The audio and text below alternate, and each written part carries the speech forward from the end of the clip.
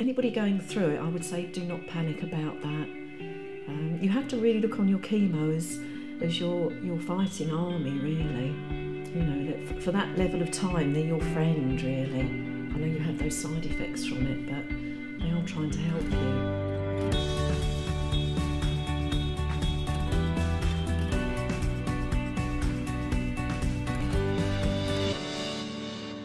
Hello, welcome to the podcast Taking the P Out of C with Caroline Killalay, the podcast that explores ways of taking the purpose, positive and panic out of cancer, helping us to grow stronger through our cancer journey, realising we can gain control back and there are people out there to help us.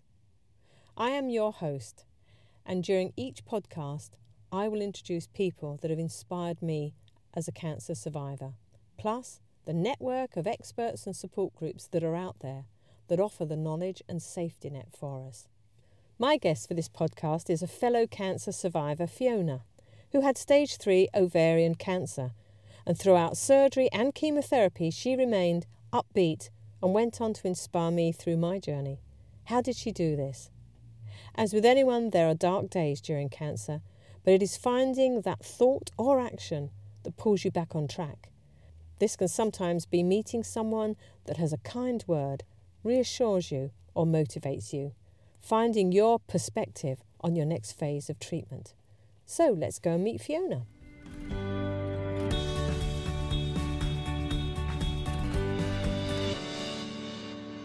Welcome, Fiona. Welcome. I also welcome back our friend Dee from the first podcast who joins us today. Welcome, Dee. Hello there, good to be back. We're literally 3 friends, and we've sat together many times, haven't we, girls, round the table, having a coffee, sharing things. And today, Fiona, I want to hear about your journey, for you to share with all of us your journey with cancer. And one of the P words in Taking the P Out of C is panic, and we'll be navigating our way through it during this podcast. And Fiona, your diagnosis and panic, is it cancer? The dreaded word. Would you begin by telling us what happened to you, and firstly your diagnosis and how you coped initially? Yes. Well, I was diagnosed in 2020 with stage 3 ovarian cancer, and that came about really because I was getting symptoms of a very distended stomach, and then I was losing weight, and I went down the usual route of the GP visit, and they said if it didn't go down within a couple of weeks I needed to go back, which is what I did.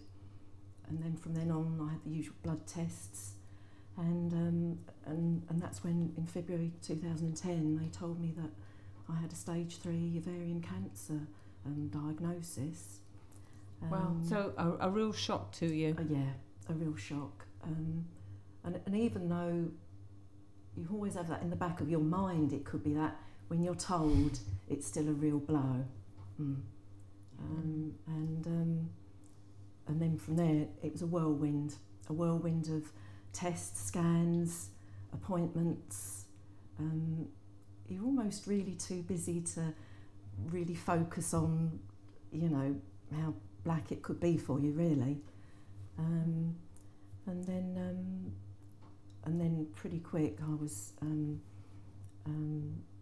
sent to Guy's, and then from there it was 6 cycles of chemotherapy and a hysterectomy in between all of that. But that came about because I was put into a trial called the Chorus trial. Okay. And that is to see really whether your 3 cycles of chemotherapy and then hysterectomy and then 3 cycles, whether that is any better for the patient, or the other way, 6 cycles and then a hysterectomy. So it's kind of to determine what was the best outcome for the patient, really. That's what the trial was there for. So very challenging though, and how did you cope with that panic? You know, as you were saying, it's an absolute whirlwind, you know, and obviously, you know, myself and, you know, Dee, with her hypnotherapy skills as well, and your family around. How did you cope with that? You said the whirlwind and the busyness of it. Well, I think you've just hit on it there, Caroline. That your friends really, I mean, especially you and Dee being in that world, you were there on my diagnosis. I know. Weren't you? Do you remember? I actually remember you being brought into the room, and we were. And I can't tell you how much that really helped me. Oh, well, I just remember making some tea for you and your aunt, and you know, just for you to have that time with us to try and absorb it. Really, it's a lot to take in, isn't it? When you're first told, it's you go cold from the head down. You do, and exactly. And the thing is also with that, on the day of my diagnosis, I had to be admitted straight away for because I had ascites, so I had to have. Okay, and what's that? Ascites is a build-up of fluid in your stomach. So that was a shock to the system, because I've never ever been in hospital myself. I nursed a parent with cancer, but when it's yourself, it's a very different story. Absolutely. A scary time. A scary time. Yeah. And what do you think helped you through that time? Or did you just take it as it came? Or well, I'll be honest. I think for the first couple of weeks, I was in quite a low place. Yeah. Very low. And I remember being in hospital feeling really low. But I don't know really. I don't know if it's something inside you, because I came out and I know I had to go to St Thomas's to see my surgeon there, and I was very low then. And I don't know what, because it kind of brings in the hair loss thing really. I decided I tried to think positively, so I decided to, as soon as I knew I was going to lose my hair, I had my hair cut. And I don't know what it was, from that day onwards, it was like something in me changed. It turned my outlook round. So you're sort of back in control. You were in control again. So you pushed that panic away with a positive attitude. And you went, cancer, you took me over, but I'm taking control back. It felt, I know it sounds really strange, but it felt like I was trying to look on it as a different adventure, if I can put it like that. I'm a strange adventure, a roller coaster of an adventure, but that's the only way I made sense of it really. Just trying to look at it as something different.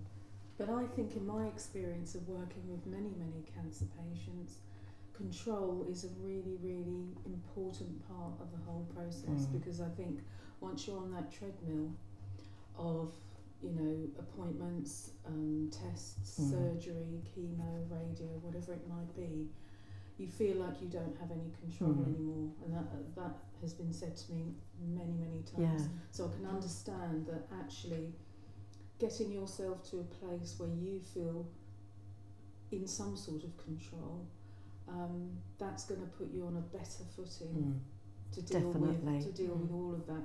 And I guess not everyone can do that, but you know, fantastic that you could. I love that word you said, adventure. You know, yes, it's the only way I could make sense of it really. Because there's not many people that would talk about cancer as an adventure. You know, it's a really interesting word that you use, in fact. But it shows then that you have to be careful, because that brings on, and thank you for that, Fiona, being very honest, because obviously a stage 3 diagnosis is a very scary one. Yes. And I mean, when you were diagnosed, did they tell you about staging, and that you knew that this actually was serious stuff? Yes. My consultant, she said straight away it was a stage 3, and I remember looking at my aunt, and she was so upset. So I did know it was a serious grade. But I don't know. I just thought, you know what, I had so much faith in my doctors. I really did, and I felt really nurtured and supported. I mean, they got on the case pretty quick.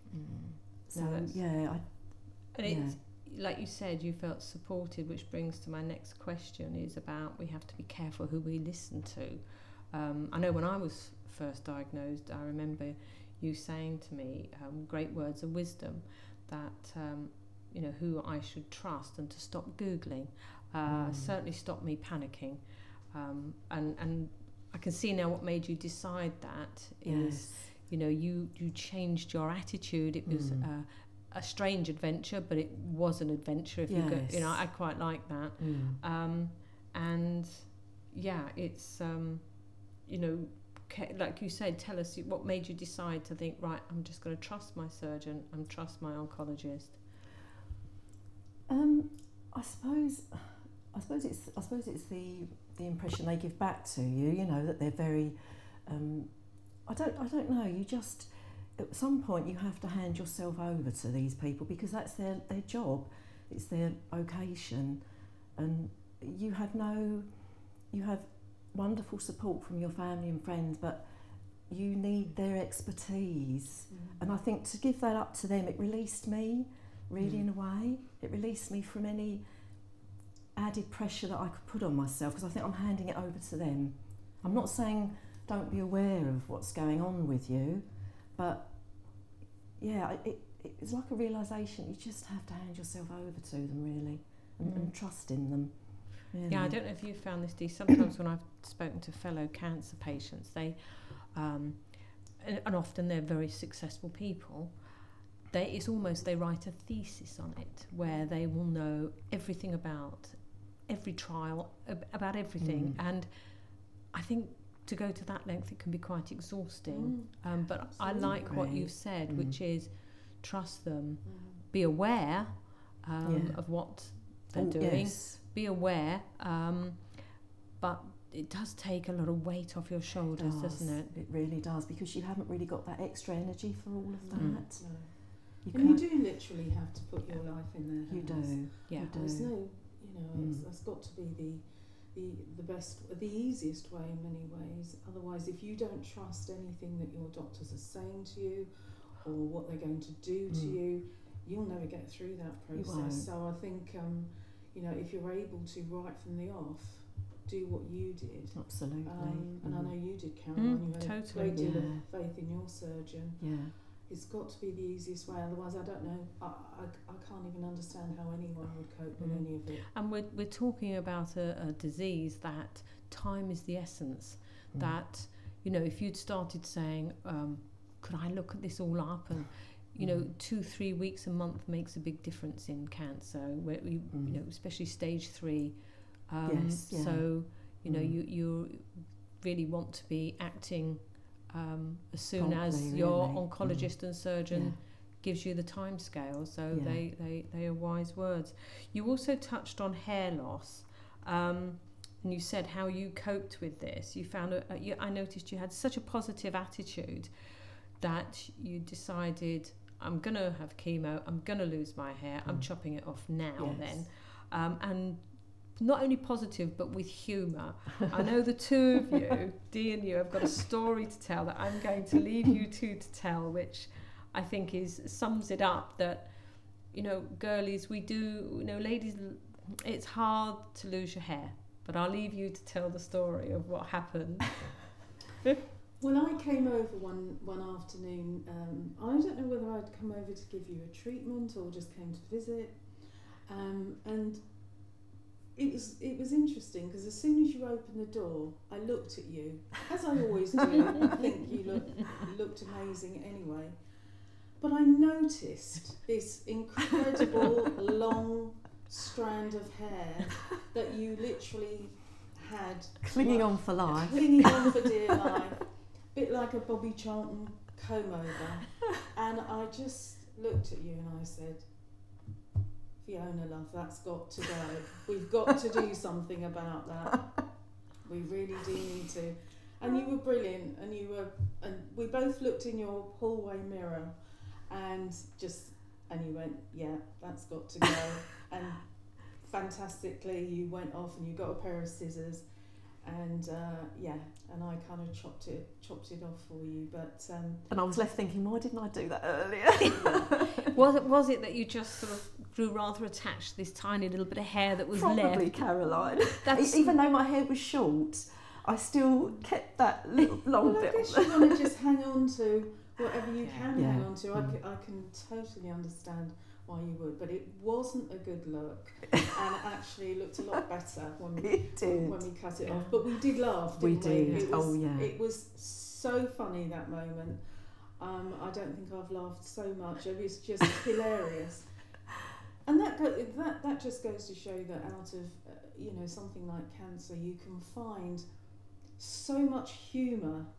And I know that you dealt with yours with so much humour, because again, that's the only way. And they don't say laughter is the best medicine for no nothing. reason. Oh.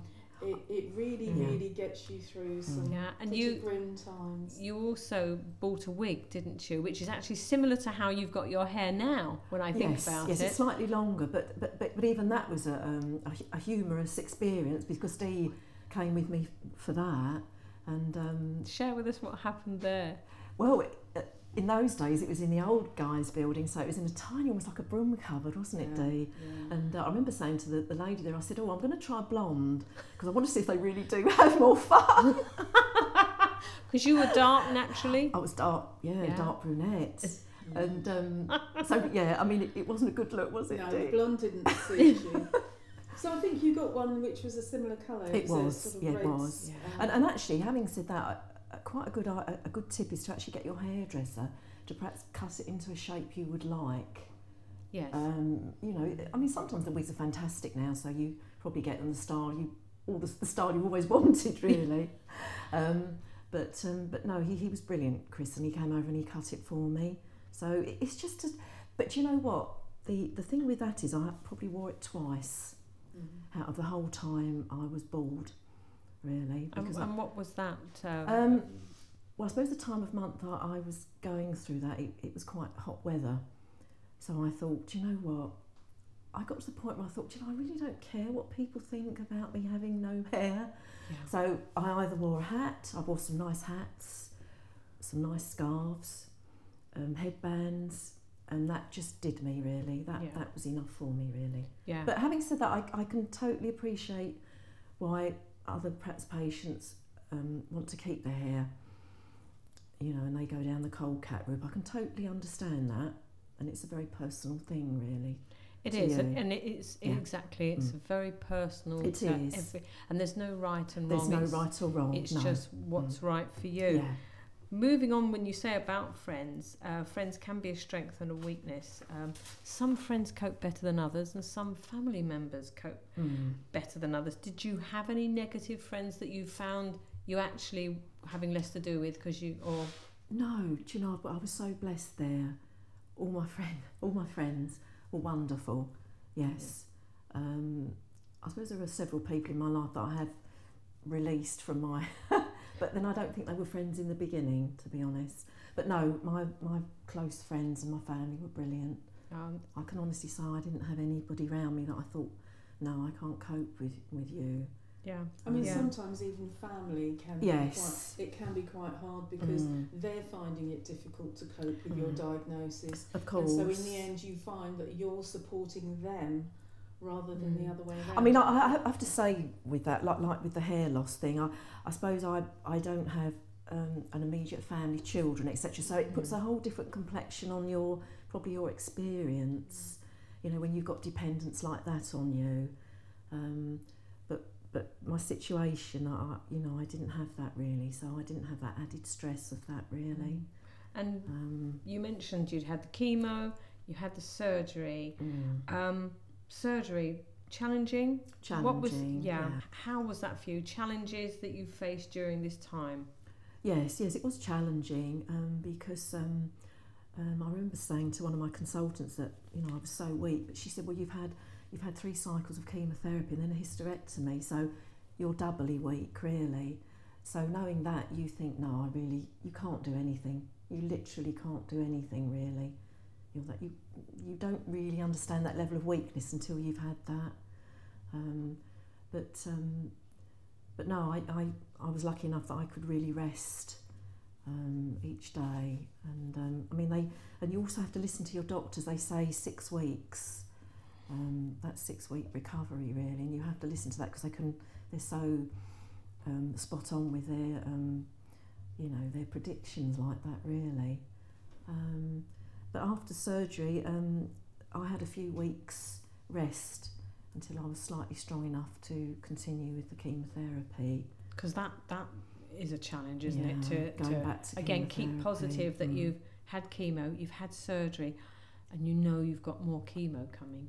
Yes, but I have to say, through the whole of my chemo, I experienced no sickness really, or obviously you're put on a steroid which helps with your appetite, and no, do you know what? It was not bad. It was not as bad as you think it's going to be. And I know you mentioned when you were having chemotherapy to D&I, what a cheerful place it was. Now, usually in films, etc., they're portrayed as the really scary place. No, not at all. Tell us in your experience, because you were so positive about the chemo, you were so cheerful throughout it. What was it like? So somebody who's never, or got a relative that's going to be having chemo, explain to us what it's like. Well, I mean, for a start, the nurses are fantastic, and you feel so protected and looked after. I mean, it sounds strange, but I did used to quite looking forward to going in there. I'm probably coming. You're a one-off. You really are. I haven't even given a carrot cake yet. But I suppose I can only speak as I find, really. I just found there was so much camaraderie in there from patients that you don't always see every time you go.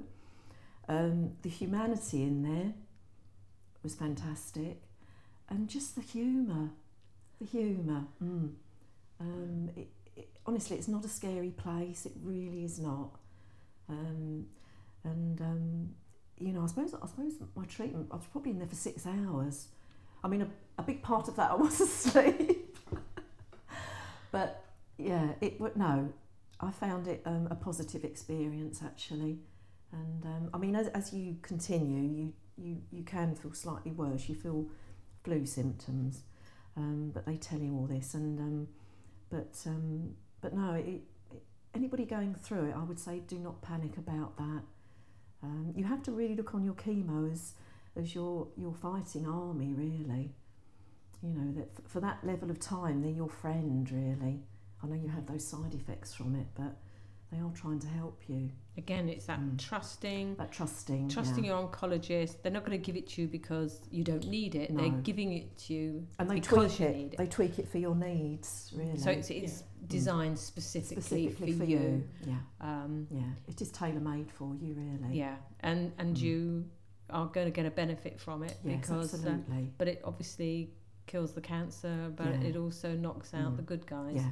But then I think you have to go with that. You don't fight that. You have to go with it, really, because your body has to let it do its job, really. Yeah. I mean, Dee and I, we found you throughout all your chemo, your surgery. You were positive. You were, I know in your initial diagnosis, yes, everybody has that panicked moment because it's that the dreaded words. Yeah.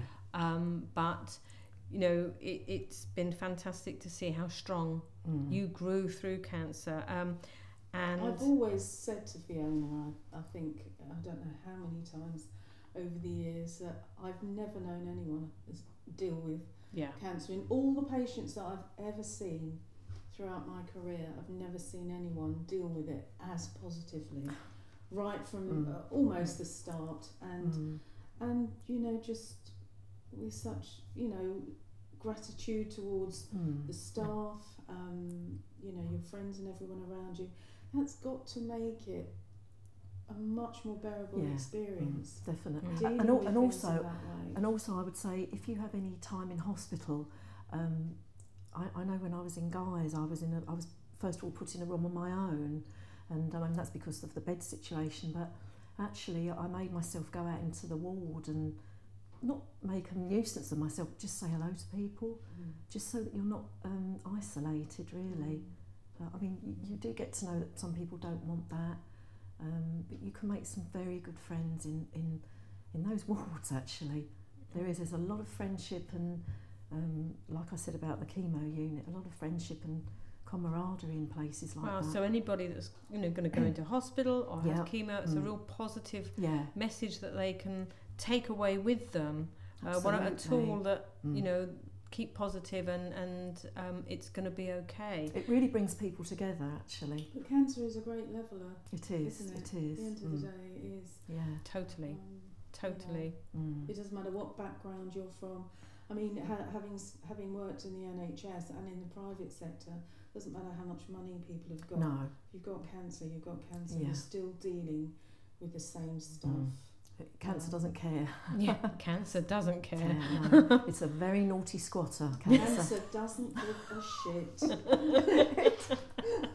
They're very badly behaved squatters. I remember you used to say that, didn't you? You used to say to me as well, I got a squatter. You have to visualise. Yeah, You have to visualise sometimes that thing inside you. yeah. You know, you have to, and try and not make light of it, but just try and see the humour in it. Sometimes you're only left with your humour sometimes. Exactly. I mean, let's face it as well, when you've lost all your hair and you're not feeling 100%, that's the one thing they can't take away from you, is But a we sense of talked humour. about the visualisation. Yes. Of, when we talked about chemotherapy in my podcast. Yes. Talked about the Pac-Man munching Yes. away and eating up That is the such a cancer good cells. visualisation. Sometimes visualisation is very powerful. Mm. And also, it's, like you say, if being positive about chemo, like with the visualization and realizing that it's tailor-made for you, this is what you need, Yes. and it's a positive thing, not a scary thing. No. Then the change of mindset is important, because I remember you saying to Dee and I that if you could face cancer, you could face anything. Yes. And It's one of the hardest challenges you'll probably ever face in your life, faced with your own mortality. So, nothing can be as bad as that, actually. And it makes you, filter out all the rubbish stuff in your life and all the trivial stuff, and, makes you aware of what is important, really. Totally. And I know you said it's because we were walking somewhere and you said, it's not exciting, but there's something you said, it really was an important part in your life that spurred you on, and has enabled you to have a new purpose, because you've tried new things since, haven't you, that you wouldn't perhaps have tried before. Do you want to share some of those? Yeah, well, I mean, I joined the animal rescue. I've been travelling with you, haven't I? I've had lots of lovely trips. Lovely holidays. Yes. And sometimes the small things in life, just enjoy some of the small things in life. Just nature. Not the big things that you think were important. Cherish your family, your friends. I think you have to go. I think sometimes when you go through something like that, you can't stay the same. It has to change you, really. It has to have meant something, really. Well, that gives it a purpose. I remember you saying, you've had cancer. It's given you a purpose, and the purpose is to get rid of all the stuff that doesn't matter.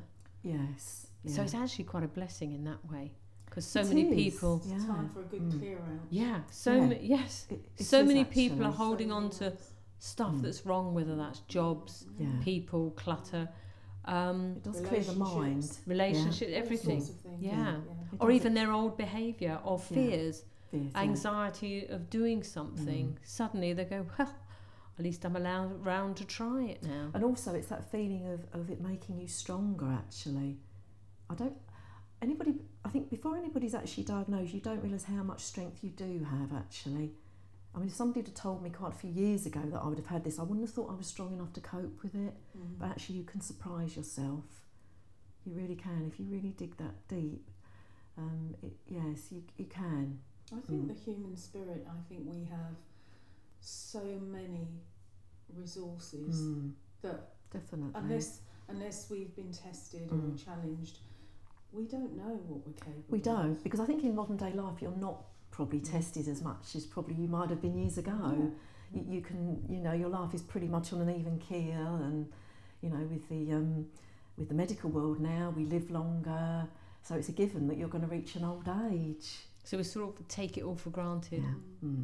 And then once you get that diagnosis, all of a sudden you crave your predictable life, don't you? You crave that predictability, but actually going through it, you think, well, it can't stay as predictable anymore, really. Do you know what I mean? It's sort of, it does make you really evaluate your life, really.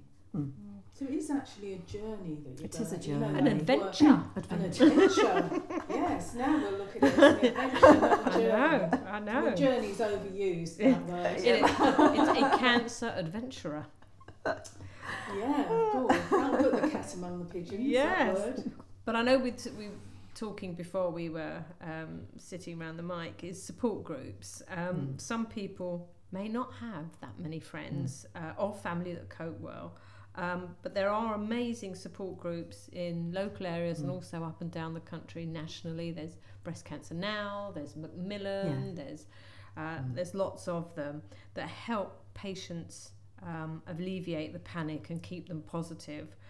Because like you said, in that group setting, sharing experiences helps to keep you positive because the lady next to you has had that and anyone now will be taking away the fact chemo is a positive thing. Yes. Did you try any support groups though yourself? I didn't, Caroline, no. I was offered quite a lot of information from St Thomas's, which was brilliant, but I felt I had enough support from my family and friends, to be honest. I don't know, perhaps if my prognosis had been different, perhaps you might think I might have looked into that. But I think because I felt I was doing well with my treatment and, as I say, with my friends and family, I had good support there. I didn't feel I needed to join a support group. But I think if you do, I think they're brilliant, actually. And it's also nice knowing they're there. They're so there. If you had a moment where family and friends are getting a little tired of the subject, you've then got somewhere else to... I think it's like you said before, didn't you? Yeah. You said that it's just the knowing that you have that info there. Yeah. If they had nothing, then you could feel there's no safety net. Yeah. I still think about the doctors that helped me. I mean, I know it sounds strange, but I know when I wasn't going to my hospital as much, I kind of I missed them. I really did. But I think that's a natural... It's a kind lot of of people say that, don't because they? you feel so supported and nurtured, really, that you do... Well, you're on your own then, aren't you? Yes. They do become very much part of your life. Certainly in those early months when you're going through lots of treatment and you've got lots of appointments and then all of a sudden there's nothing. There's a quietness, you know. You can feel suddenly... Well, Fiona, thank you. Thank you both for coming along and chatting and sharing and helping taking the P out of C and showing us the positive, the purpose and the panic out of cancer. Yes. And that it doesn't have to be as scary as you're made to think it is, really. Exactly. And I think I'll put the kettle on, we'll have a cup of tea and a piece of carrot cake, shall we? Yeah, well.